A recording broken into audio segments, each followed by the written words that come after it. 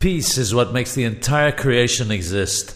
When one sees a wall made of lots of stones, when they're all connected together, the wall can stand. If, figuratively speaking, one of the stones in the wall would shout out, "Why am I under the stone that's above me and not above it?"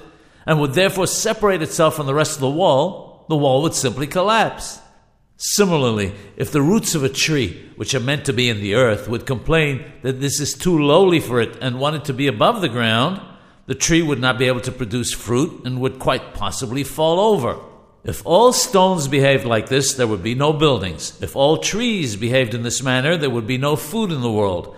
From this we can understand that when peace is destroyed because of divisiveness and lack of unity, the entire creation of the world is negatively affected. From this we can learn the importance of harmony and unity amongst humanity and especially the Jewish people.